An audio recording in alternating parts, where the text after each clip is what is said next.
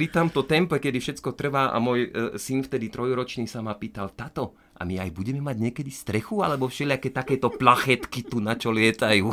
Som povedal, neboj. A vtedy som sa aj tak spamätal, že my nemáme vlastne strechu. My tam máme billboardovú plachtu natiahnutú, ktorú som fotografoval.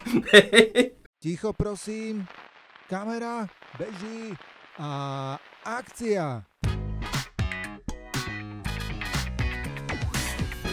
Vítajte v Triad podcaste a akcia, ktorý vám bude v pravidelnom tempe prinášať historky z natáčaní, fotení a nahrávaní, ktoré v reklamách nevidieť a nepočuť, ale stali sa. Od mikrofónu vás zdraví Bas, spravte si pohodlie, práve začíname. Na dnešný podcast sme si všetci vrátane mňa museli trošku počkať. Viete, ako to chodí, je jeseň a ľudí všeličo obchádza. Dúfam ale, že to čakanie stálo za to. V našom Triad štúdiu už oproti mne sedí človek, ktorý si kľudne mohol priamo pred filmou uviazať napríklad svojho koňa. Minulý týždeň nemohol prísť nahrávať, lebo nachladol pri značkovaní kráv, alebo čo to bolo.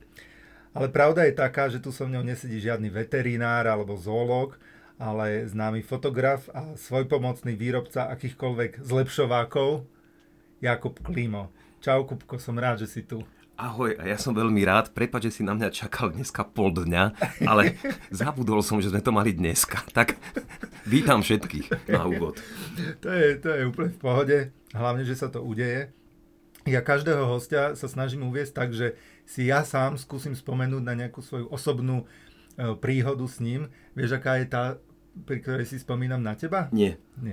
No, bolo jedno PPM-ko, takzvaný ten predprodukčný meeting a bol to čas ešte Zoomov, hej, mali sme to online, no a každý bol v tom svojom okienku, tam v tom online kole a odrazu vidíme pohybujúci sa obraz, hej, a Jakub jazdí na traktore počas toho PPM-ka, tam si niekde položil ten notebook, takže toto je to, ako áno, si ja už si na to veľmi spomínam. Snažil som sa šoferovať tak, aby neboli jamy. No. A prečo si bol cez PPM-ko na traktore? No tak vieš, to je tak, že keď mojou veľkou záľubou a snou bolo mať ranč a vieš, a tam je to tak, že to zviera musí jesť vtedy a ty musíš stále chodiť pre nejaké to seno alebo vodu, tak nevybereš si. Vieš, a akurát to tak bolo, že oni potrebovali jesť a som nemal seno. Skrátka bolo treba napojiť stále. Áno, tak som využil dnešné technológie, ktoré chvála Bohu fungovali v tento moment a tak som si to PPM-ko s vami urobil v traktore. Je to krásne a určite sa k tomu ešte dostaneme, k tvojmu rančovaniu a tak. Zároveň každému jednému hostovi sa snažím položiť, aj položím otázku, keďže tento podcast sa volá, že a akcia, tak že čo to v tebe, ako vo fotografovi, toto slovné spojenie, čo to v tebe asociuje, keď sa povie na placi, že a akcia. No tak vo mne to vlastne evokuje to, že je to kopec veľa času, ktorý sme venovali niečomu, že sme to pripravovali a tým a akcia je presný ten výbuch, kedy ja cvaknem a je to tam. Hej, no. Lebo minule, keď som tu mal Maťa Friednera, tak on mi zase povedal, že keď režisér povie a akcia, tak pre ňo je vlastne padla, ako keby, lebo on vtedy vie, že sa točí, môže si dať vonku cigo, hej, a tak. Takže, ale každopádne asi je to moment, keď akože sa veci idú už udiať, hej, aj v tvojom prípade presne, že cvakneš a tak. No, ty... Dostaneme sa samozrejme k reklame, keďže toto je reklamný podcast, ale nedá sa začať inak ako od tvojich začiatkov a že vlastne ty si bol na začiatku módny fotograf. Je tak? Tak úplne najviac na začiatku som rodinný fotograf? Som fotografoval všelijaké párky a šumky, vajíčka, udenáčov a sviečky, ktoré keď bolo moc teplo, tak sa roztopili a mali zvláštne tvary do všelijakých katalógov. Tam som sa naučil svietiť zase. Aha. Tak to boli tie začiatky a s týmito začiatkami som si začal vlastne zarábať prvé nejaké peniažky na to, aby som mohol byť modný fotograf. Lebo takže ty si bol taký food stylist. Vieš čo, ale veľmi neobľúbený. sám sebou.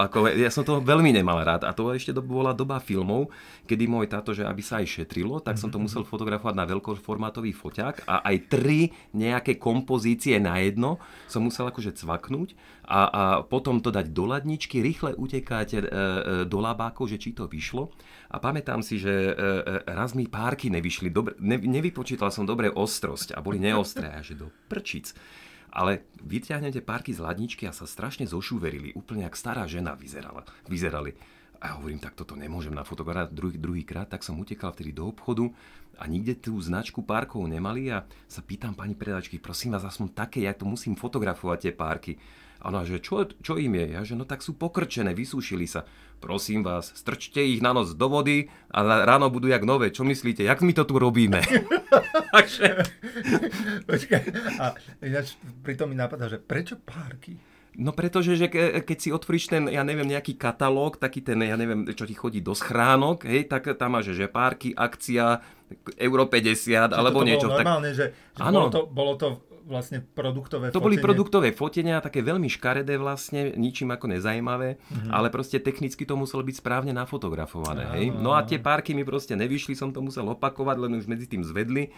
A odtedy viem, že keď sú párky už vyzerajú, že veľmi nechutne, tak ich namočte do vody a budete mať úplne nádherné čerstvé párky. Takže ešte pred modnou fotografiou to bola modná fotografia iná. Hej? Áno, párková. Áno, párková. Párková fotografia. No, spomenul si ešte svojho otca, čo som si prečítal, čo sa o tebe píše, hej, že pochádzaš vlastne z rodiny, kde aj tá fotka je ako keby tak nejak prítomná od začiatku, že otec fotograf, mamina modelka, dedo herec, sestra vizážistka, že bola vôbec nejaká šanca, že ty by si robil vôbec v živote niečo iné? No, podľa sna môjho otca som mal byť právnik.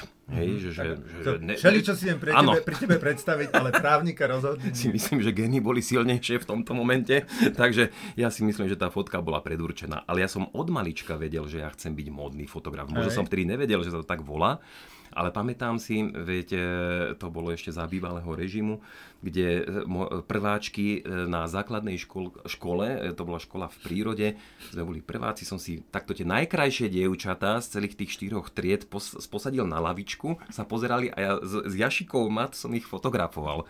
Dodnes tie fotky niekde akože sú určite schované a to boli prvé moje začiatky.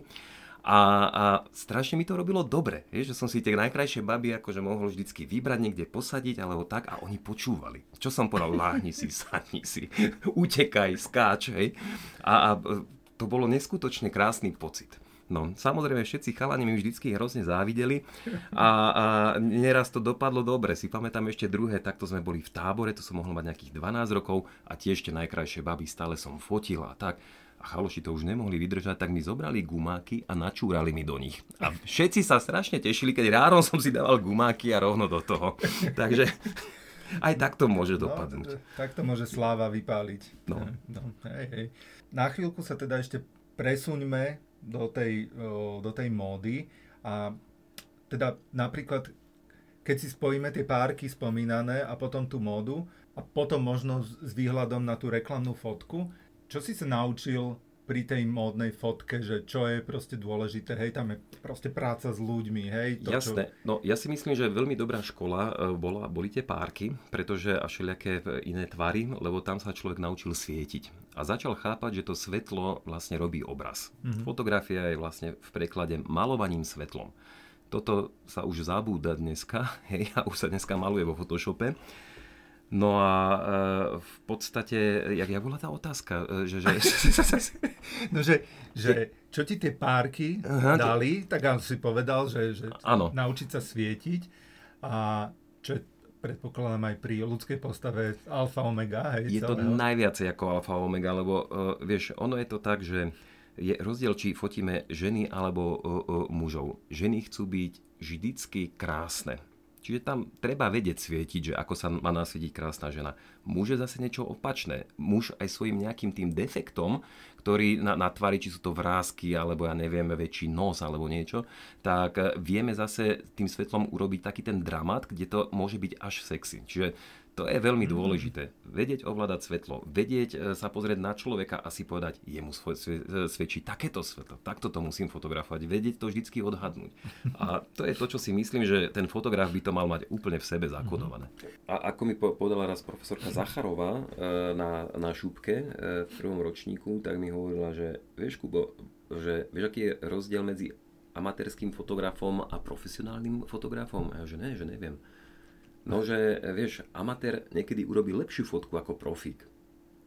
Ale profesionál tú výbornú fotku vie urobiť aj 10 krát za sebou, kdežto amatér iba raz, lebo nevie prečo. A to je ten veľký akože rozdiel v dnešnom svete, že dneska máš veľa amatérov, ktorí majú nejaký cit, nafotia, je to super, ale nevedia, prečo to tak vzniklo. Je to nejaký ten pocit. Dnes je doba pocitov. A to si myslím, že zase táto škola, napríklad na VŠVU sme mali jeden predmet, ktorý som si hovoril, že ježiš, na čo to je, že analýza obrazu. A nejaké barokové, rokokové obrazy rozoberali. A mňa to vtedy začalo celkom baviť a dneska v tej fotografii toľkokrát na to spomínam, že to bol tak výborný predmet, kde si človek uvedomí, že dneska, keď ideš robiť najmä tomu nejakú reklamnú fotku, tak tú analýzu obrazu tam tak vieš využiť a rozprávať o takých veciach, že obyčajný človek ani nevie, prečo tú fotku vlastne má vnímať. A je to na základe tej analýzy. No. Takže, a toto sú momenty, ktorí, dajme tomu, aj tí, čo veľmi pekne fotografujú, tak nevedia veľakrát, prečo to tak je. Hej. No a toto je fakt, že super postreh, že vieš, prečo si ju spravil, alebo že prečo je tá fotka dobrá a vieš akože navodiť znovu tú... No a u mňa, vieš, u mňa je to tak, zase možno som už dneska stará škola, hej, že u mňa je to tak, že keď my sa takto rozprávame o niečom, mne v hlave vznikne obraz, ja ho už mám nafotený s vôňou, so zvukom, so smiechom a prídem na plac a už ho iba vymodelujem ten obraz, nakreslím a cvak je tam. A dneska je tak, že proste príde ten fotograf, vie, že má niečo nafotiť a hľadá. Nevie čo a niekde. Čiže zase úplne iné zmýšľanie, hej, ale asi je to vždycky s dobou. Asi, hej. A zároveň, ešte pri tebe, aj teraz, keď sa na teba pozerám a vždycky si spomeniem na čokoľvek, čo sme spolu robili, tak a podľa mňa to je počuť aj z toho rozprávania, že ty si taký akože živelný a že podľa mňa, že hrozne cítiť v tvojich fotkách, že musí byť nejaký život alebo pohyb alebo takéto niečo. Je to tak? No jasné, ako ono je to tak, že ja do všetkoho idem naplno. A to hrozne štve aj moju manželku, lebo aj keď varím, tak im do toho tak naplno, že po mne je atomový výbuch v kuchyni. A miešam sa do všetko a keď idem do niečo, tak vždy iba naplno. Ja to inak neviem. A v tej fotografii to, keď sa začne fotiť zrazu, tak ja sa nadýchnem a ja sa absolútne prevtelím do toho človeka, všetky tie emócie začnem spracovávať a snažím sa to zachytiť na film. Poviem to na jednom takom príklade. Ja si pamätám, že to bolo ešte na šúbke, sme mali, že tému akty. Veď kto by sa netešil na tému akty, hej, sme boli pubiši a tak. A zrazu akože nejaká spolužiačka sa ponúkla, že ona by išla so mňou tie akty akože fotografovať. Tak som tak si zobral. Dobrovoľne? Áno. Okay. Ale ja som to ešte vtedy tak nevnímal, hej. Ja som bol malý v podstate. No a teraz tam ako ona vyzliekla a ja som fotil a to bolo úžasné. A to nadšenie z toho asi hovorím, že ty kokos, to budú fotky. Rýchle som utekal do komory, vyvolal som film, pozerám a že všetko neostré. Všetko zlé. Ježiši Kriste, to je až hnusné. Hej? A že čo to je?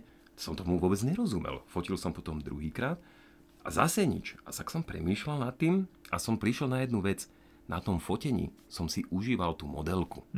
Hej? Ale všetky tie krásne emócie, čo tam vznikali, som si zobral a ukradol pre seba. A nedal som to na ten film. A začal som nad tým veľa premýšľať. Bolo to veľmi ťažko, pretože keď sa pre tebou vyzlečie nádherná žena, tak je veľmi ťažké sa ovládať a niečo robiť popri tom. Takže prešiel som týmto tvrdým školením a zrazu som zistil jednu vec. Ja tie emócie celé musím zachytiť na ten obraz, na ten film, alebo či je to už dneska ten čip. A keď to takto urobím a nedokončia sa tie emócie tu u mňa vo vnútri, ale zostane na tom plátne, tak vtedy je to, čo cvaknem a keď sa na to niekto iný pozrie, tak si povie, wow, to má ale energiu. A to bol veľký prerod vo mne, kedy som pochopil, že kde zabrzdiť ten moment medzi tým iskrením, medzi jedným druhým, kde to zastaviť a kde to vlastne savenúť celé. Okay. Čo je to podstatné, na čo sa musíš ty ako fotograf sústrediť, hej? Že... No ja už som sa dneska naučil tak, že či je to niekto, kto je sympatický alebo nesympatický, tak ja sa viem vcítiť do toho druhého a vyťuknúť z neho tie najkrajšie emócie. Či jedno je, či je to chlap, žena, slon alebo niečo. Proste už tuším, že ako mám ísť na to a vždy tam vo mne hraje nejaký film, nejaký príbeh. Vždy si predstavujem, že to není, teraz sme sa stretli, podali si ruku a za chvíľku dovidenia, ale má to vždycky nejaké to grádovanie. A myslím si, že keď na tom fotení je tam tá energia, ktorá je dobrá a sa tam v pravý moment zacvakne na tom čípe, tak vtedy vznikajú dobré fotky. Čo podľa teba funguje pri fotení ľudí? Akože najlepšie z tvojho pohľadu? Vieš čo, ono je to tak, že ja si myslím, že neexistuje škaredý človek, neexistuje nefotogenický človek. A veľa ľudí je to tak, že dokonca čím krajší, tak tým, keď si sadne pre ten foťák, povie, ja som taký nefotogenický, alebo taká nefotogenická, hej? A ja už jedno viem, ten človek chce byť pekný. Hej? A ja, hovorí to preto, že áno, ale hneď sa ide takto ospravedlňovať a vtedy ja už tak pousmiem, že OK, dobre, poznáme túto pesničku, asi aj ja by som ju povedal, keby ma začal niekto fotografovať. Hej, ale je to o tom, že myslím si, že fotograf musí mať cit a vedieť nájsť presne taký ten moment v tom človeke, ktorý sa mu hodí. Nejakú emóciu. Je to ťažké aj pre toho človeka, ktorý si sadne pre ten foťák a uvoľní sa. Uvoľní sa tak, ako keby som tam nebol. Hej. Bola raz jedna taká štúdia u Helmuta Newtona, ktorý kedysi v tých 60 70 rokoch urobil to, že modelkám dal pred seba polopriepustné zrkadlo a za to zrkadlo dal foťák. Tie modelky sa sami seba nafotografovali o mnoho krajšie, ako to dokázal on. Lebo si verili. Hej? A poznali svoje momenty. Každý človek pozná svoj moment. Prečo dneska všetky selfiečka sú z takého uhlu, alebo je to krásne nasvietené spredu? Lebo tam vyzerajú dobre. Nenájdeme tam také uhly. Hej? To niekedy až nespoznáš tých ľudí, čo sú tam. No a poznajú sa. A to je o tom. Ten fotograf musí hneď načítať toho človeka a vidieť, jemu sa toto hodí. Nebudem ho tlačiť do niečoho, čo nefunguje. Hej, toto môžem, vieš, ako len toto chápeme možno my, ale kopec ľudí toto nechápe. Ja si pamätám, prvé moje také zhrozenie, dostal som fotografovať misky, tak som sa potešil, wow, mladé baby, všetko, že to bude paráda. A že takto to budem fotiť. Hneď som videl, že ako by som to celé nafotil. Hneď som dostal studenú sprchu, lebo vedenie povedalo, pozor, tu sa ti 3 baby začali smiať na fotke, tak aj ďalších tých 9, alebo neviem, koľko sa tam musí smiať. A že prečo? No lebo to by bola diskriminácia, keby tieto sa smiali a tieto sa nesmejú, nie? A že dobre, ale veď tejto sa nehodí ten úsmev, hej, vyzerá hrozne. Bohužiaľ, musíme to takto, pretože musia sa všetky smiať. Ano. A takto zmýšľa väčšina. No ale toto je podľa mňa, že dobrý oslý mostiček už k tej reklame, lebo pri reklame a pri reklamnej fotke veľmi častokrát, ak nie úplne vždycky, je to o tom, že vlastne dostaneš zadanie. Hej, že keď aj fotíš človeka, tak on je tam pre nejaký účel, komunikuje nejaký produkt, hej, buď má za sebou nejaký príbeh, je to celebrita, alebo je to no-name niekto, ale potrebuješ ho nafotiť ako keby, že v požiadavke klienta. Že ako... No, ja ti ešte musím taký jeden krátky predpríbeh do toho hodiť. Predpríbehy milujem. Áno, lebo ja som, keď som bol mladý, tak som strašne chcel byť módnym fotografom. Aj sa mi to splnilo. Lenže s tou módou sa nedajú nejakým spôsobom vygenerovať peniaze tak, aby si stále mohol kúpiť nejakú lepšiu techniku alebo niečo. No a chcel som fotiť tú reklamu, hej. Ale mne vtedy bolo stále dávané, no dobre, ale ty si modný fotograf, ty nemôžeš fotiť reklamu. A že, ale veď je to práca s ľuďmi, všetko, veď nebudem tam fotiť na ondulované vlasy a kilometrové šaty, ale tá práca s človekom je tá istá, hej? Ne, ty si fashion. A normálne ma nechceli, lebo som bol fashion. Tak vieš, čo som robil? Všetkých kamarátov som si pozval, alter ego robil som všelijaké party a fotil som akože že reklamnú fotku, hej? Aby som mal portfólio, aby, že pozrite sa, vedia, viem fotiť aj obyčajných ľudí, to nemusia byť iba modelky. Zafungovalo to? Veľmi dlho to trvalo, akože pomaličky to akože že išlo. Ty si vlastne vytváral taký shutterstock ľudí. Presne tak, lebo akože zase mi neveril, lebo ja som bol zaškatulovaný, ty si modný fotograf, ty si tam foť modu a reklamu nechaj na reklamného fotografa. Vieš? Takže ako bol to takýto paradox, ale keď zrazu mi začali dávať ten priestor a povedali, že tak poď, tak zrazu videli, že wow, on toho človeka vie veľmi rýchlo dostať do nejakej tej pozície, že sa tam uvoľňa a dokonca vie cvaknúť aj ten moment. To je vymákané. A zrazu nám začal šetriť, tento fotograf nám začal šetriť čas, lebo mu to netrvá pol dňa, ale vie to urobiť za 15 minút. Super, a my môžeme ďalej natáčať a robiť niečo iné. Čiže ja si myslím, že aj vďaka takejto pružnosti, že videli ľudia, že viem s nimi rýchle nadobudnúť nejakú komunikáciu, uvoľniť ich, pekne ich cvaknúť, takže to začalo celé fungovať a už som mohol fotiť aj reklamy, aj keď som bol módny fotograf. No krásne, to som vôbec nevedel, že tak. Ja už rovno takto skočím na taký konkrétny projekt, ktorý sme robili spolu a to bola fotka pre poisťovňu, pre Uniku, keď sme fotili Peťu Vlhovú na letisku a to si pamätám, že a to sa vlastne, že vlastne prídeš na plác a si tam vytvoríš proste ten svoj setup, hej, že tam bol taký obrovitanský fukár, ktorý tam proste že fúka, lebo akože statická fotka mala pôsobiť, ako keby dynamicky oni utekali, hej. Celé mi to prišlo také, že strašne vlastne cool, hej. Že... Ale to je presne ono, lebo ja veľakrát sa prichytím pri tom, že mňa baví celé to divadlo okolo toho. Keby to cvakol niekto už za mňa, tak možno akože by som s tým bol úplne v pohode. Tak ty si taký režisér potom. Ale mňa vždy bavilo vytvoriť okolo toho takéto šme, ale aj to šme, čo tam bolo, tak to bolo všetko potrebné. Hej? Je to iné vnímanie svietenia, ako majú napríklad niektorí kolegovia. Je to iné vnímanie toho pohybu, že viem ten pohyb napodobniť aj iným spôsobom, ako naozaj to, že bude len bežať. A to je presne takéto technické myslenie, že vždy mi niekto povie nejakú problematiku a mňa baví, keď niekto povie, že to nejde.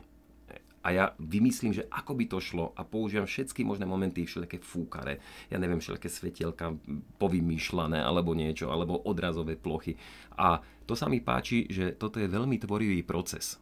A veľakrát, musíme si ako povedať asi na rovinu, že tie reklamné fotografie není sú nejaké, že nádherné. Je to vždycky nejaký taký ten message, ale že by som si to dal do portfólia a išiel s tým, že na súťaž do Cannes alebo niečo, že krásna fotka, tak to nie.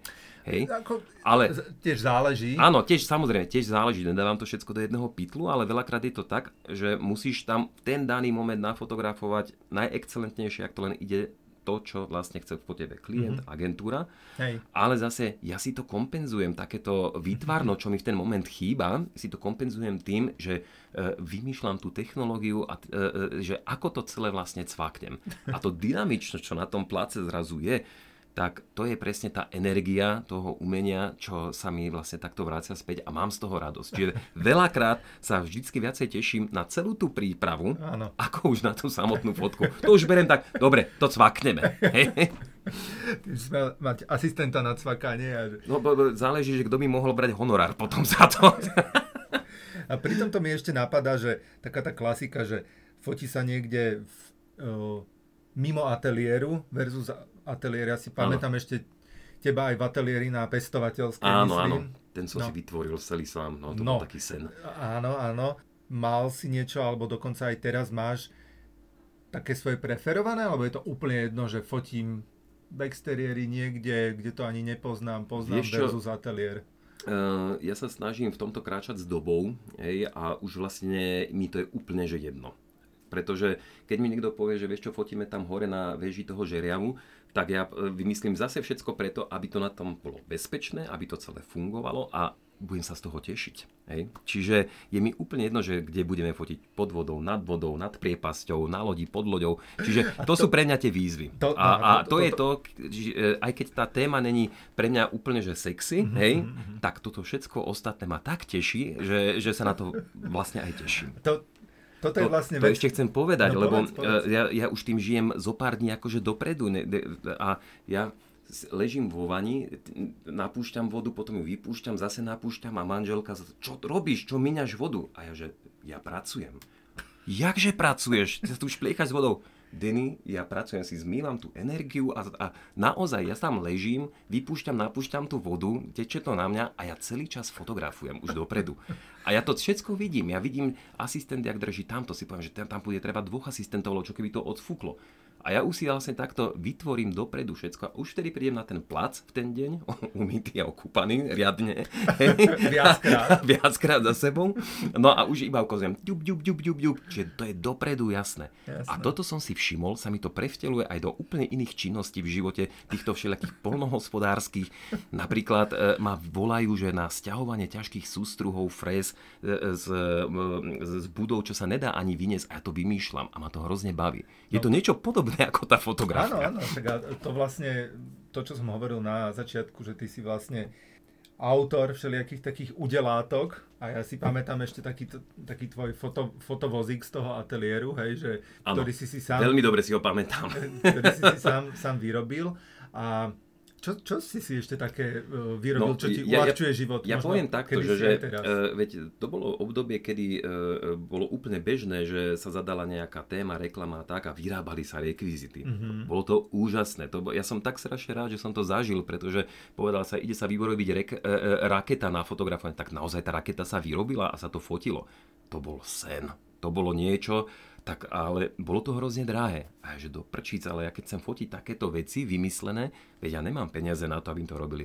Tak som si časom našporil na nejakú tú kulisáckú dielňu, vytvoril som si tým kulisákov a vyrábal som si to vo vlastnej réžii. A okrem toho tam vznikali aj takéto všelijaké momenty, že som si urobil vozík, na ktorom som behal, mal som tam celý počítač, všetko to bolo v jednom, lebo vtedy som notebook nemal, hej, čiže všetky tieto pomôcky, čo ma vtedy napadli, také tie vynálezy, hej, jak z filmu Karla Zemana, hej, tak som si dokázal spraviť a nemusel som to nikde ani kúpovať, lebo ani také nebolo. No a čo teda ešte okrem toho vozíku, čo si pamätáš? Vieš čo, to bolo obdobie, kedy som si napríklad, stále som si vyrábal auto, ktoré bude absolútne dokonalé na fotografovanie, na všetko. Ale to auto furt sa kazilo. Čiže to bol večný môj sen všelijakých vynálezov, držiakov, statívov. Hej, čiže ty si ten, že čo musí mať akože len takto sa načiahne a má tam niečo, kde si čo uchytí. Samozrejme a všetko dokonale. Hej? Lenže ja som takú energiu veľkú dával tej dokonalosti, že vlastne to nikdy poriadne nefungovalo. A to bolo to, čo vždycky vznikali vtipné príbehy, že keď išiel niekto so mňou fotiť, vedeli, že vždy sa niečo udeje. Hej? Či nám odpadlo koleso, alebo prestal fungovať motor, alebo ja neviem, som mal asistenta, mal som krásnu lampu a stál na streche a mal ju držať. A tam išla taká nejaká mačička po rince a on pustil tú lampu. Joj, mačička, zavúkal vietor a celá lampa z 3. poschodia dole padla. Čiže to je nalepené na mňa, takáto karma. Viem jedno, že milujem všetky vynálezy, milujem komplikované veci, ale nemôžem tomu prepadnúť, pretože nikdy sa neposuniem ďalej. Čiže snažím sa si ten život zjednodušovať, aj keď je to veľmi ťažké. No, lebo trošku odskočím, ale pamätám si aj, že si mi občas ukazoval, že to ti musím ukázať, tak, že a boli sme s týmto mojím autom niekde a teraz naviakom som zavesil to auto o taký strom a potom som tým autom sa vyťahoval niekde, hej, že toto, čo si kopec ľudí ani nevie predstaviť, že vlastne, čo si ty vôbec robil. A mne to príde úplne normálne. Lebo tam sa spája aj to vizuálne s týmito všetkými vecami, že ľudia sa niekedy ani neopovážia si na to pomysleť. Ale ja to vidím, si to tak premyslím a si hovorím, to musí fungovať. Hej? Takže idem do toho. No, nie vždy dobre to dopadne. A čo znamená teda dokonalé fotografistické auto? Tak vieš čo, tak ja som si to vždycky predstavoval jak takú armádu. Vieš, raz si pamätám, že sa mi podarilo veľmi blízko byť už v tom momente, to som fotil jednu tanečnú skupinu a som vychádzal z ateliéru, to som mal ešte v centre mesta prenajatý taký ako jeden bytík. No a zrazu sme na ulicu vyšli, ja som mal fotografickú techniku, vtedy tie casey na to neboli také, jak dneska. Hej. Všetko som si dal povyrábať akože vo firme, že otvoril si to, tam sa vysunuli nožičky, tam zrazu sa ti urobila taká celá tá látka, čo sa ti dalo na hlavu. Kúkania, to boli neuveriteľné, to jak z Jamesa Bonda, tam boli vynálezy. Otvoríš auto, všelijaké šupliky sa vyťahnú, tam je také svetlo, hen taký statív. No a jedno ráno som takto vychádzal, zle som parkoval, už tam boli policajti a ja s tými 13 tanečnicami som vyšiel von, každá držala nejaký tento môj špeciálny kufrík, my sme boli jak armáda, nastajlovaná ešte a išli sme do toho auta, kde som to začal otvárať, tí policajti len stáli s tým blokom, neboli schopní ničoho, všetko všade sa nejako nacvakalo a ja som prvýkrát v živote tam sa nadýchal, že zažil som to. A dokonca mi nedali ani pokutu, lebo babi to akože vykecali. Takže to bol napríklad moment, kedy si pamätám dodnes, že bolo to dokonalé. Hej? A nič sa nepokazilo pri tom. Tak, to je akože, to je základ, no. A aj fotky boli dobré, hej? No, vieš čo, sú aj také príbehy, si pamätám, že raz sme išli, že s Borisom Hanečkom a celý taký tím, lebo to bolo to obdobie modnej fotografii, kedy som si vymyslel nejaký príbeh a išli sme fotiť. Tak ja som mal taký Land Rover Defender, lebo mne sa stále tie auta... A ty si ich mal viac, nie? Dva, hej. No. Jeden starší, druhý novší. Ten starší sa kazil, že raz za 3 mesiace a ten nový furt. Takže, a na tom staršom sme sa raz rozhodli, že ideme do Toskánska fotiť. A mal som takú víziu, takú krásnu starú pružinovú posteľ, už bez madrace, iba tie pružiny. A že tú posteľ musíme dať na takú pláž a že tá voda ju bude akože zamývať a že tam nafotíme nejaké fashion story. Dodnes vidím ten obraz, ktorý som vlastne v živote nenafotil.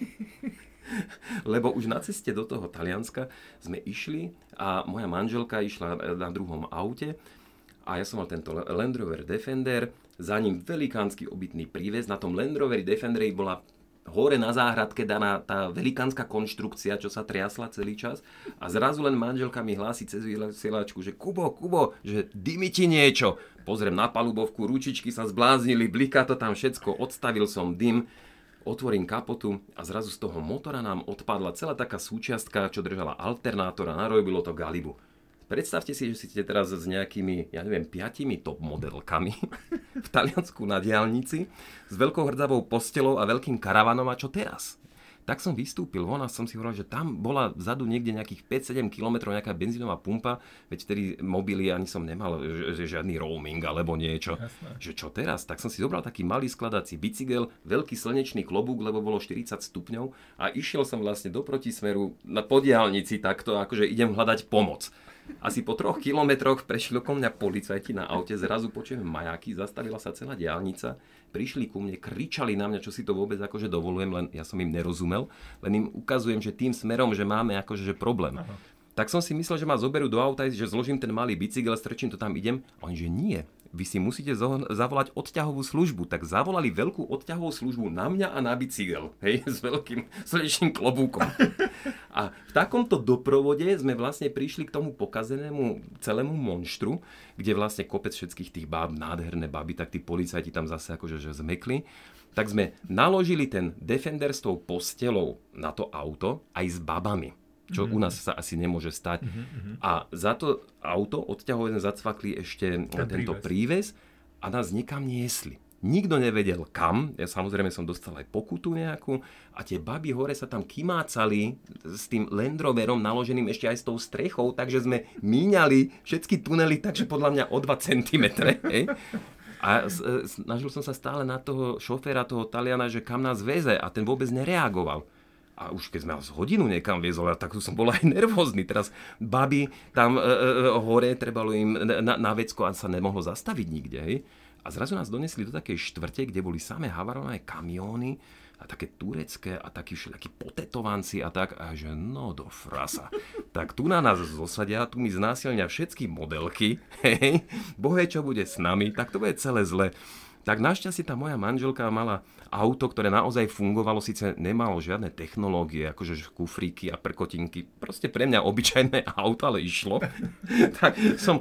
Dôležitá vec. Áno, hej, v tomto prípade to bolo dôležité. Tak sa mi hovorí, že vieš čo, prosím ťa, zoberieme modelky do tohto a my sa tu vrátime k tomuto Defenderu pokazenému a ja to skúsim nejako opraviť. Tak som zavolal kamarátovi, objednal som z Bratislavy diely, on nám to na motorke celú noc tam niesol a jak som akože že prišiel k tomu autu a už sa tak zvečerievalo, tak zrazu ja pozerám rozložený karaván, všade lampióny, hudba hrala a Boris Hanečka so svojím priateľom, s výzážistkou a stylistkou si tam urobili žúr.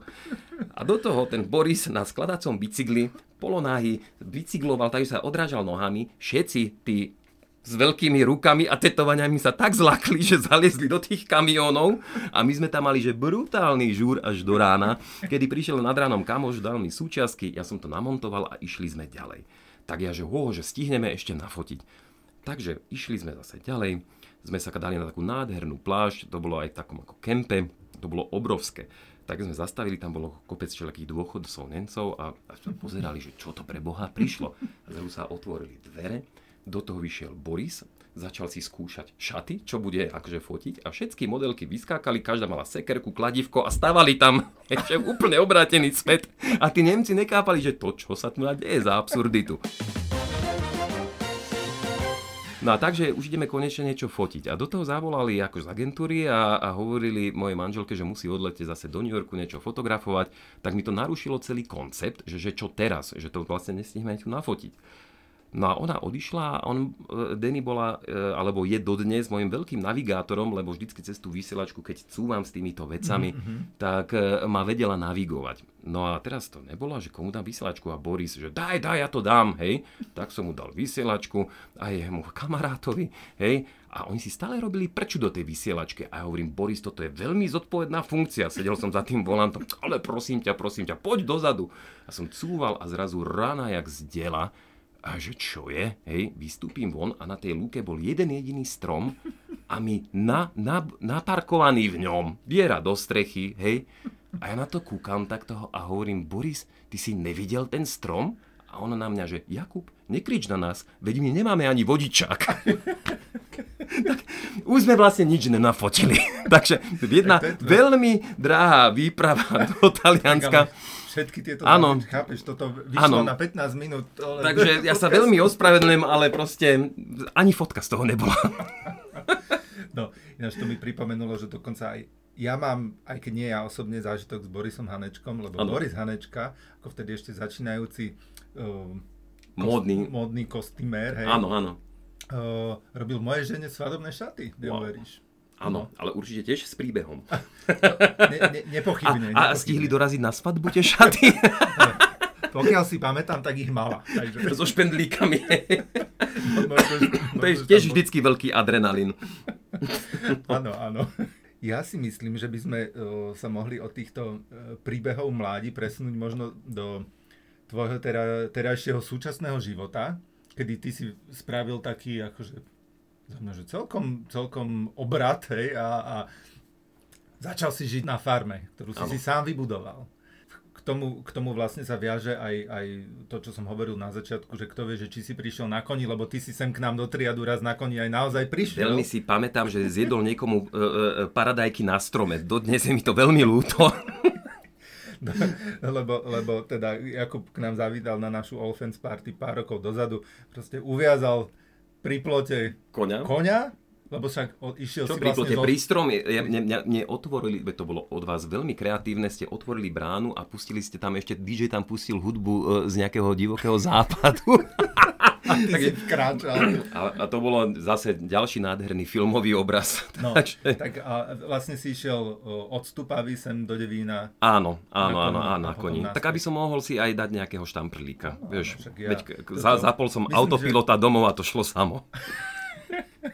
Myslím, že toto mnohí majú ešte pred očami, že keď sa toto udialo.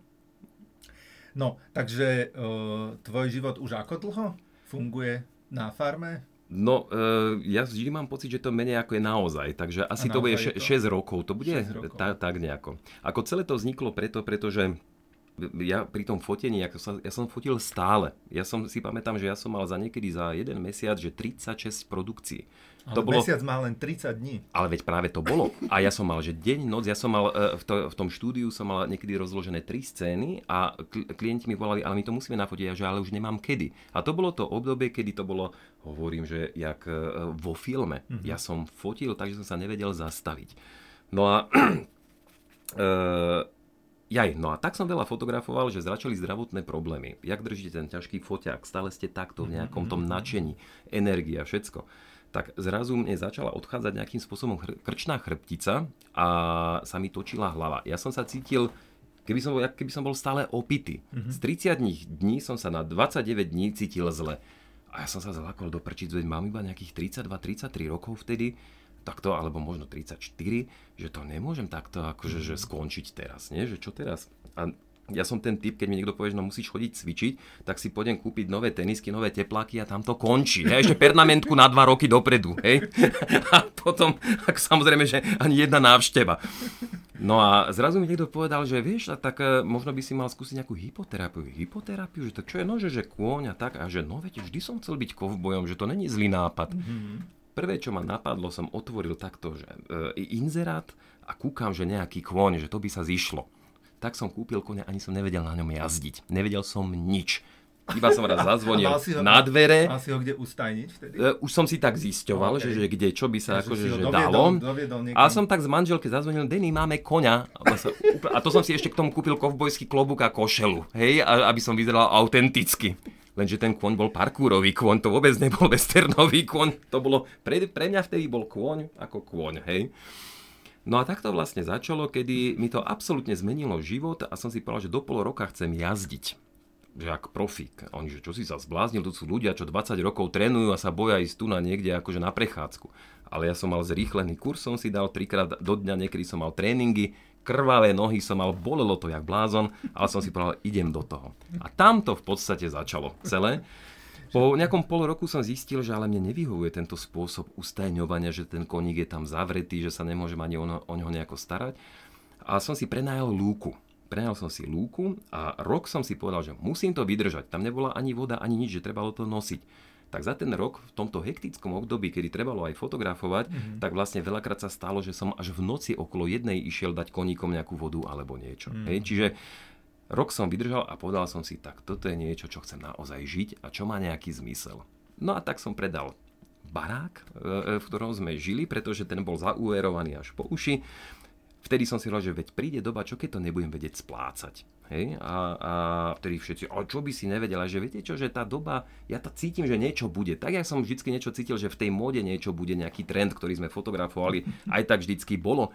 Tak vlastne aj tá doba, som si ju tak vyčúchal akože dopredu a ja som vtedy hovoril manželke, že vieš, v baráku, kde sme mali elektriku, splachovanie, záchodu, všetko, že vieš, my musíme mať takú starú drevenicu, kde všetko bude manuálne, vieš, že aj bez elektriky. Že čo si sa zbláznil v žiadnom prípade. Keď tak elektrika je podmienka a splachovací záchod. Že OK, bude. Hej. A tak som vlastne predal barák, zostali sme vlastne na lúke. Ja našťastie som mal ten karavan, ktorý som mal akože urobený, tak 3/4 roka som žil v tom karavane, si pamätám, to bolo -18. V tom karavane som mal všetko, foťaky, počítač, čiže ja som prišiel s karavanom na fotenie, nafotil som, v karavane som odišiel, v karavane som to vyretušoval, s karavanom som vyšiel na kopec, kde bol signál, hej, tam som odoslal data a zase späť a sme stávali chalupu. Dodnes si pamätám, lebo tým, že ja som si zase povedal, že nenechám to nejakej firme, som nejaký rančer, kouboj, to musí mať nejakú tradíciu, že keď raz právnučatá sa budú pýtať, že kto to postavil celé, tak to musí byť pradedo rančer, ne? Ktorý bol raz fotografom. Tak som si kúpil gáter, s ktorým si vyrábaš gulatinu. Kúpil som si ťažného koňa, aby som ho mohol akože stiahovať drevo. Čiže všetko na starý spôsob. Čiže to, čo nájdeme u teba na ranči teraz? Áno, tak z časti som urobil ja, z časti urobili niekedy nejaké také, že polofirmy, ktoré tam sa dlho neohriali, lebo to bolo, som nevedel sa pozerať na to, jak to robia zle. A pri tamto tempe, kedy všetko trvá a môj syn vtedy 3-ročný sa ma pýtal, tato, a my aj budeme mať niekedy strechu, alebo všelijaké takéto plachetky tu, na čo lietajú. Som povedal, neboj. A vtedy som sa aj tak spamätal, že my nemáme vlastne strechu. My tam máme billboardovú plachtu natiahnutú, ktorú som fotografoval. Tak vtedy som povedal, som sa obmekčil, som zavolal nejakú firmu, čo rýchle dokončila aspoň tú strechu. Nech máme a takto pomaličky sme tam žili a so všetkým sa snažím tak nejak, ako keby, aby to išlo cezo mňa. Hej? A vždycky si vytvorím ten príbeh, ktorý moc nezapadá do tejto súčasnej veľmi rýchlej doby. Hej? Ale teším sa jedno, prišla doba covidová a tie moje deti vlastne mohli byť vonku, mohli pápať zdravé jedlo. Vlastne, ak prišla táto doba covidová, tak ja som zase dostal ako strach, Ježiš, čo budeme jesť? No. Hej? Veď akože fotografia teraz vôbec nejde a tak. A chcel som si kúpiť nový objektív na foťák a som povedal, že vieš čo, Denny, že nekúpim ten objektív, kúpim kravu. Vieš, ja som čítal o Jerseykách, že majú výborné mlieko a že to mlieko môžu aj deti, čo majú nejaké že problémy s laktáciou a tak, že funguje to. On že čo, kravu? Ja som sa už ďalej nepýtal, naštartoval som auto. Po koľko teraz idú krávy? Vieš čo, vtedy som ju kúpil za 1200 eur. Tak v podstate jak taký troška dobrý objektív na Canon. Ten budget tam bol, ale na foťák. A Denny mi ani nestihla povedať nič. Ja som sadol do toho auta, zobral som akože príves a chlapík sa volal, že Mišo. A býval, že Bíňa Kolónia. Nikdy som nevedel, že kde je Bíňa Kolónia. Dal som si to do navigácie, idem. A zrazu niekde pred Levicami sa mi pokazil tak telefón, že ani sa volať nedalo, ani sa nedalo, že vôbec, že nič, ani navigácia. Tak už vtedy každý sa bál približovať, tak vždycky z 3 metrov, prosím vás, kde je Bíňa Kolónia, že musíte tam a tam. Tak po 4 hodinách som tam trafil a zvonil som od domu k domu a pýtam sa, prosím vás, nepoznáte niekoho, že Mišo s kravami? Hej? Tak takto za ďalšiu hodinu som sa dostal k Mišovi s kravami, povedal, tu je kravička, dajte mi peniaze a chodte. Ja, že jak chodte, veď mi ju pomôžte naložiť. Ale normálne si ju naložíte. Viete čo, veď ja som kravu v živote nedržal v ruke, hej. Tak zavolali chlapov, pomohli mi to tam naložiť, túto kravičku, prídem akože domov. No a teraz, že prvé dojenie. Tak ja ešte deň predtým, než som vedel, že bude krava, som rýchle, že bazoš, že dojacie zariadenie, nebudem to predsa rukami. Som kúpil dojacie zariadenie, ale na kozy, ale nie na kravu. Koza má vlastne 2 struky, krava 4. Tak som začal, že prídem s tým strojom, tu niečo nesedí, tu niečo chýba. Tak sme začali dojiť. Po 2 dňoch zrazu idem ráno pre kravičku a pozerám, krava nikde. A hovorím, že Denny, krava nám utiekla. Hej? Tak som rýchlo zobral auto, že idem hľadať a som sa tak zasekol pri prvých metroch. Hovorím, že kokos, veď ty si kouboj. Čo pôjdeš na aute, ty musíš sadnúť na koňa, zobrať laso a hľadať tak kravu, nie? Veď si kouboj. Tak som zobral koňa, sadol. Toto idem zrazu Denny na telefón, že Kubo, krava nám behá po Stupave. Hej, bola mestská polícia. Takže nadiktuj mi adresu. Nadiktovala adresu, dal som do GPS-ka, docvalal som na koni do Stupavy.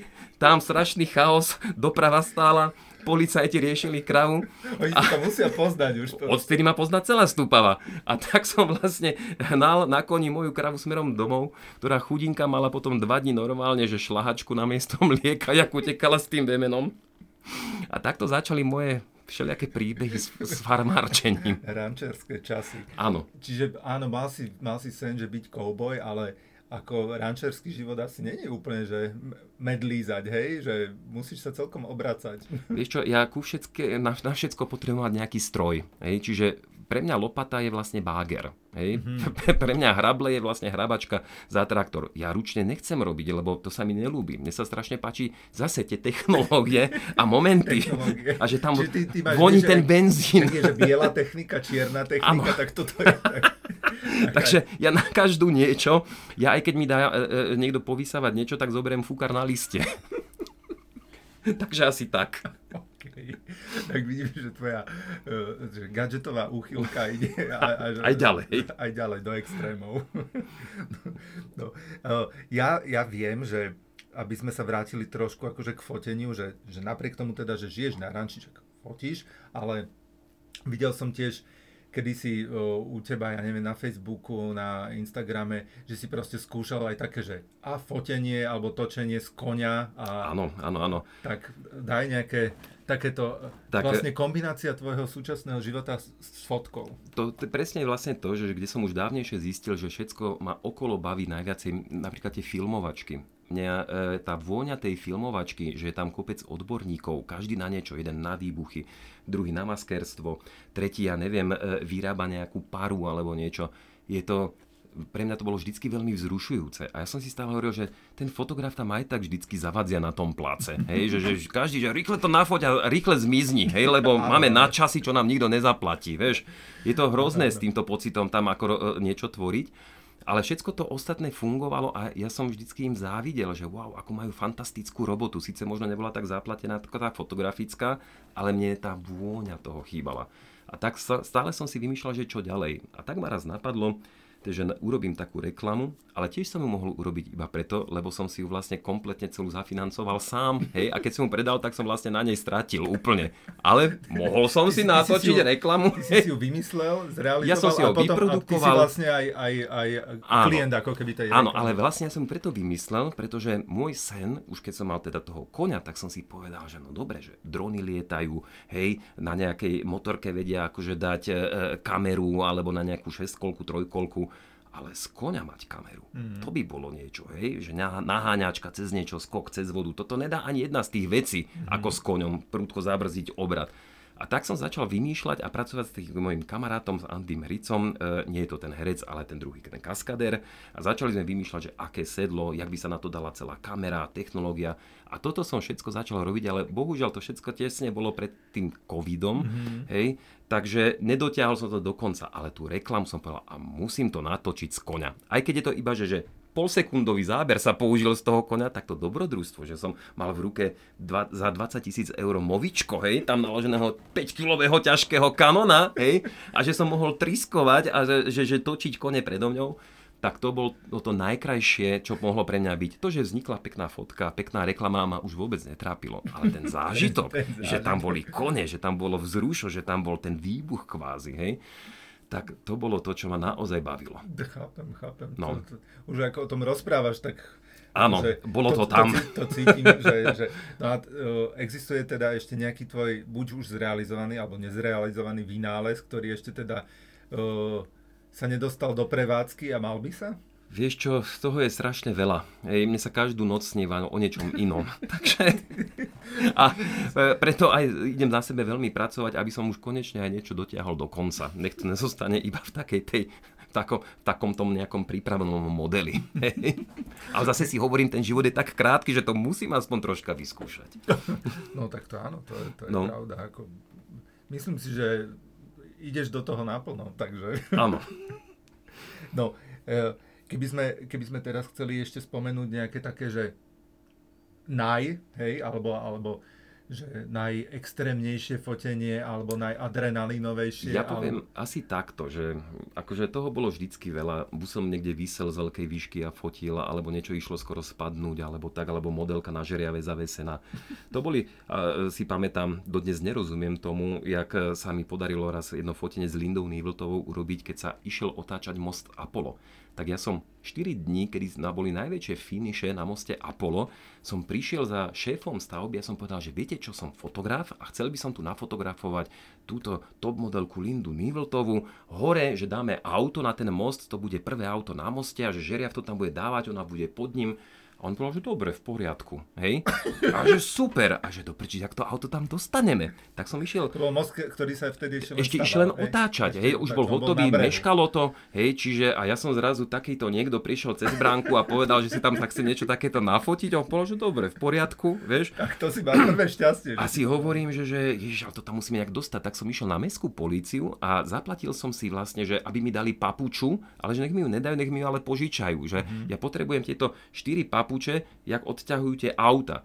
Tak som zaplatil odťah, oni mi dali celý ten sersam, hej, normálne do auta, hej, ja som išiel tam, 1000 korún slovenských som dal žeriavníkovi, on mi spustil hák, hej, zapol som si to zariadenie na kolesa, keď odťahujú auta, tam nebol žiadny bezpečnostný technik alebo niečo, hej.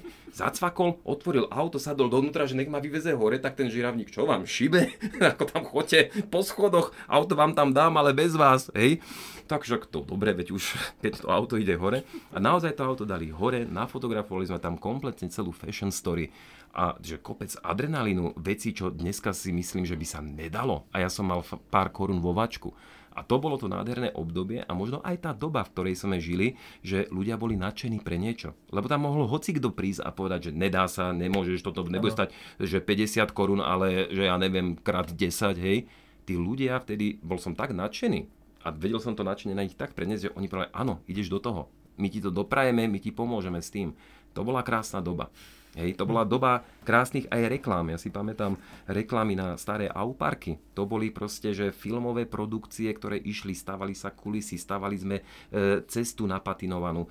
Ja som volal starých fachmanov, maliarov Stanoflak, ktorý mi maloval a kreslil. Dokonca sme tam robili takú techniku, že veci, čo som už nevedel nasvietiť v rámci toho záberu, tak som povedal, že Stano, tu chcem polotieň a on normálne airbrushom tie veci, to auto alebo sane normálne vedel na airbrushovať tak, hej, že to pôsobilo tak, čiže kombinoval som takéto rôzne technológie, kde sa už minimálne montovalo. Pamätám si, že my sme potrebovali mať vzadu na pozadí nový most, to UFO, a aby som dobrú perspektívu namaloval, tak som si zaplatil LED vrtuľníkom a z vrtuľníka som si nafotografoval, že asi toto je ono. A vďaka tomu, čiže to bolo niečo, čo si hovorím, tak toto bol pre mňa ten Hollywood. Hej. A som nesmierne vďačný, že niečo takéto som mohol zažiť, že mi agentúry natoľko verili, že mi dávali absolútnu voľnosť a dokonca mi za to aj zaplatili. Proste to je niečo, čo už asi nezažijem v rámci fotografií. No, tak vidíme, však nikdy nehovor nikdy, že áno. Ešte mi napadá vec, ktorú sme možno nespomenuli, alebo len sme ju tak do nej načereli, že vlastne zaujímavé osobnosti, s ktorými si fotil, teda okrem svojej ženy, ktorú si tiež si spoznal vlastne cez fotku. Ale spoznávam ju stále tých 15 rokov. No, príbeh nekončí. Ostal ti v pamäti niekto, kto na teba zapôsobil, či už ako osobnosť, alebo tým s tou scénou, kde si... Vieš čo, jak si toto povedal, tak čo sa mi hneď naprvo vynorilo, asi to tak zakodované, som mal fotografovať album pre Dana Bartu. A tým, že sme sa nikdy nevedeli, nepoznali, tak on nevedel, ako vyzerám ja som zase nevedel, ako vyzerá on. No a vtedy sa ma pýtal manažer toho celého, že ako to budeme fotiť a zrazu ja som začal rehotať, lebo mne to niekedy hneď takto naskočí. A som si povedal, vtedy som mal prenajatý bagrík a som si povedal, že zakopeme ich do piesku a že im budú iba trčať hlavy celej tej kapele. Že ak takto nafotím. Tak som to hneď v ten moment povedal, on že super, vieš. No a tak som si požičal zase ten bager, vybavili sme na Záhory, tam, kde bola taká, že piesková plocha. A tak som prišiel, ich zatiaľ líčili a ja som kopal tie hroby tam takto. Teraz oni si tam vlastne do toho posadali. No a mali sme ich ručne zahrňať, ale začalo padať tak rýchle slnko, že sme to nestihli ručne, tak s tým bagrom som im vlastne okolo hlavy na milimetre išiel, čo je strašne nebezpečné a ja som to ešte nemal moc v rukách. Hej, a oni to nevedeli. No a ja som vtedy mal akurát obdobie, kedy som fotografoval na Leicu M a to je taký malý foťák, že to vyzerá jak na dovolenku, že cvak, ale je to brutalita. To bolo Leica monochrom s Noctiluxom, čo bolo akože tak niečo delikátne a špičkové, fajnšmekerské, len to vyzeralo jak nič. Áno. No a ja som zastavil ten bager, lebo akurát mali všetci dobrý výraz a som začal z toho bagru fotiť. A ten Dan Barta sa na mňa takto pozerá a že vy ste vlastne kto? Hej? Že vy ste bagrista? Alebo fotograf? Ja som ten fotograf.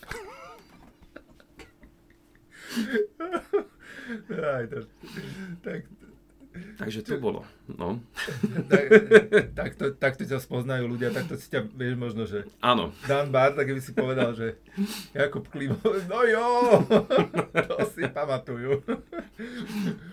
No Kupko, krásne.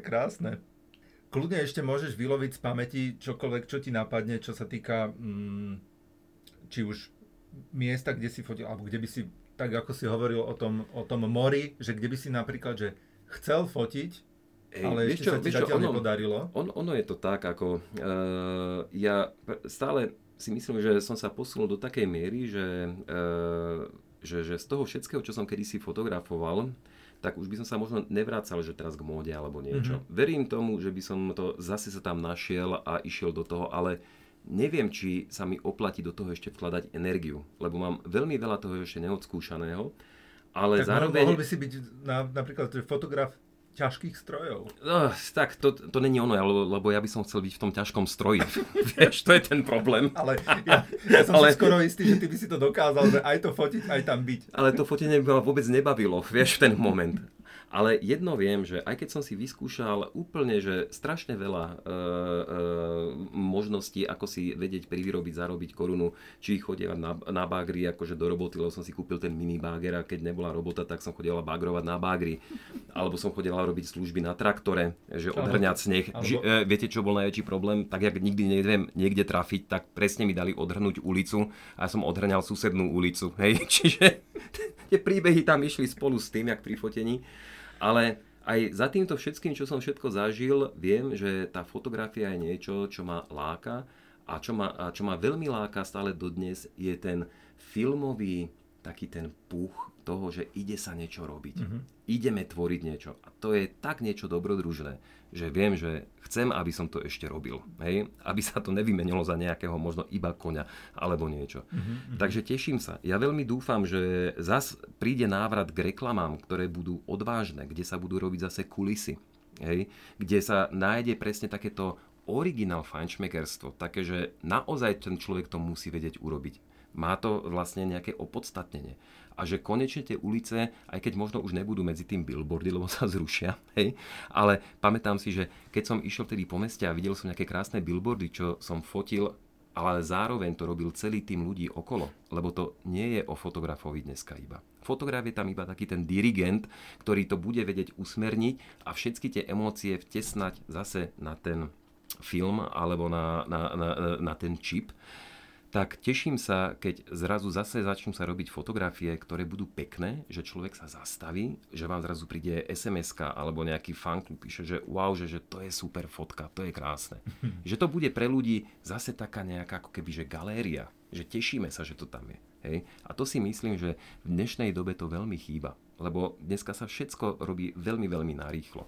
A dúfam, že zase taký ten polo-art sa niekedy vráti, jak sa vždycky všetko navraciava, takže zase, že ešte vysihnem to obdobie, kedy by som si to ešte rád zažil. Čo budú robiť tvoje decká? Už vieš? Ostane remeslo v rodine? Je to veľmi ťažké. Ako ja si myslím, a ja ich aj vychovávam k tomu, že nech robia hocičo na svete, tak nech to robia dušou. Nech to nerobia skrz peniaze, nech to nerobia skrz to, že musím. Lebo to je to najhoršie, čo v živote môže byť. Musím ísť do roboty. Idem do roboty preto, lebo tam chcem ísť. A v takomto duchu ich vychovávam. No tak to sú dôležité slova asi na záver podcastu. Ja tuto si scrollujem v svojich poznámkach, že či ešte je niečo, čo sme neprešli, ale podľa mňa sme toho prešli celkom dosť. A tie dôležité veci určite. Ja ti veľmi pekne ďakujem. Ja takisto veľmi ďakujem. Ja by som ťa kľudne nechal rozprávať ešte hodiny a myslím, že by materiálu na to bolo. To možno. Na starobu budem rozprávať príbehy, ale ešte také, že taká čerešnička na dortu tohto celého je to, že veľmi som si aj to užíval, že ja som chodil na tom bagri fotiť a mňa tí ľudia spoznávajú, hej, ako z médií a tak. A ja som sa vlastne stal, že bagrista so zážitkami. Takže ja som vždycky vybagroval to, čo bolo treba a oni ma tam ešte hostili koláčami, kávičkou a rozprával som im príbehy zo showbiznisu. Tak to asi od hoci ktorého bagristu nedostanú takéto. Kupko, fakt ďakujem veľmi pekne, že sa to podarilo, že sme tu spolu mohli ja som tiež veľmi rád pokecať. No a dúfam, že sa uvidíme zase pri nejakom spoločnom fotení, alebo ťa prídem navštíviť, mám to kúsok z Záhorskej Bystrice, k tebe zastupavú na farmu. No a za mňa hotovo. Super, som rád, ďakujem za pozvanie. Ďakujem.